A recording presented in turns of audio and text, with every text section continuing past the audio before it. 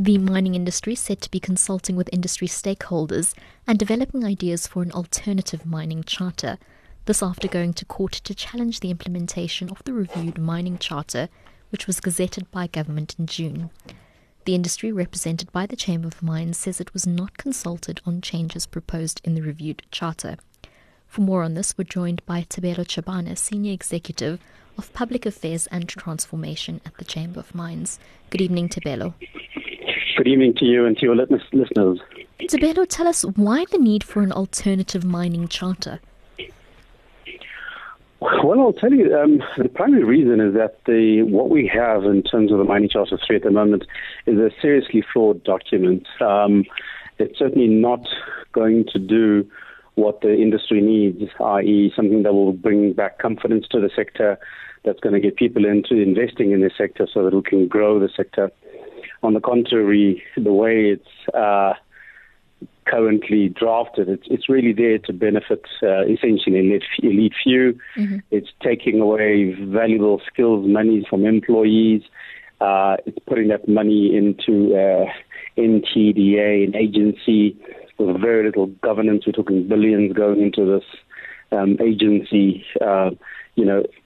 Strangely enough, the first draft had one or two governance provisions relating to this.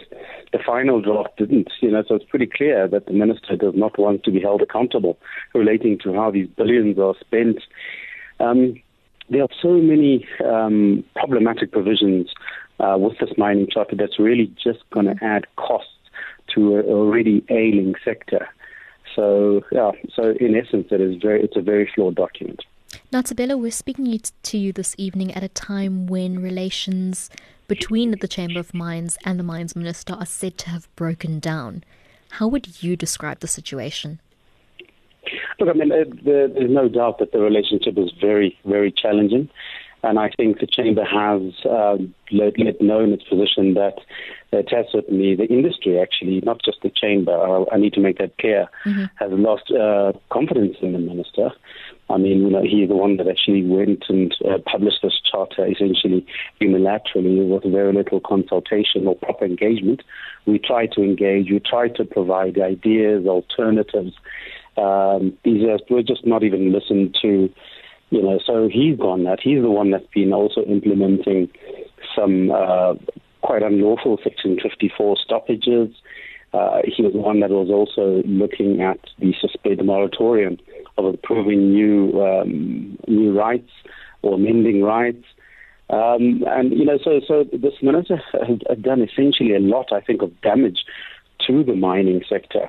Yes, we've tried to work with the minister where possible, but I think, it's you have to call a spade at some stage to say, no, he's not good for the industry. Now, you say you have tried to work with the minister. Would you say that there is still scope to interact and to engage with him outside of the courts? Look, I mean, we want to make one thing clear. We are proceeding with our court action. We do think that's the only way, actually, to break this impasse and actually get something on the table that's actually workable. Like I said, we've been trying to engage with this minister for some time. So, saying that, yes, we'll go meet with the minister tomorrow to engage is not going to serve any purpose. Mm-hmm. So no, I think we want to certainly do things through the courts.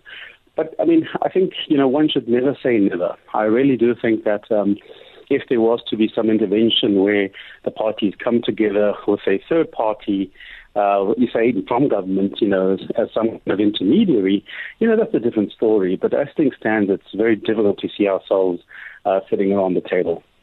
Thobela, finally, have you quantified the impact that this policy uncertainty and also strained relations are having on investment in the sector?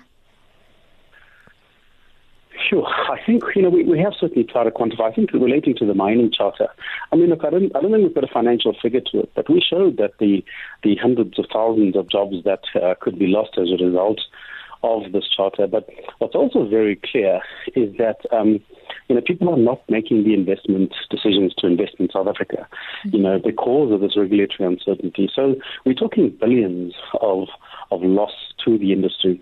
We do know that when this charter was first gazetted, there was, I think it was at 50 billion plus in terms of value that was lost over a short period of time. So we're talking huge amounts of money that the industry, that the country is essentially losing as a result of this regulatory uncertainty. Not so much as a result of the relationship breakdown, but it's as a result of, I think, the bad policy the minister is seeking to implement.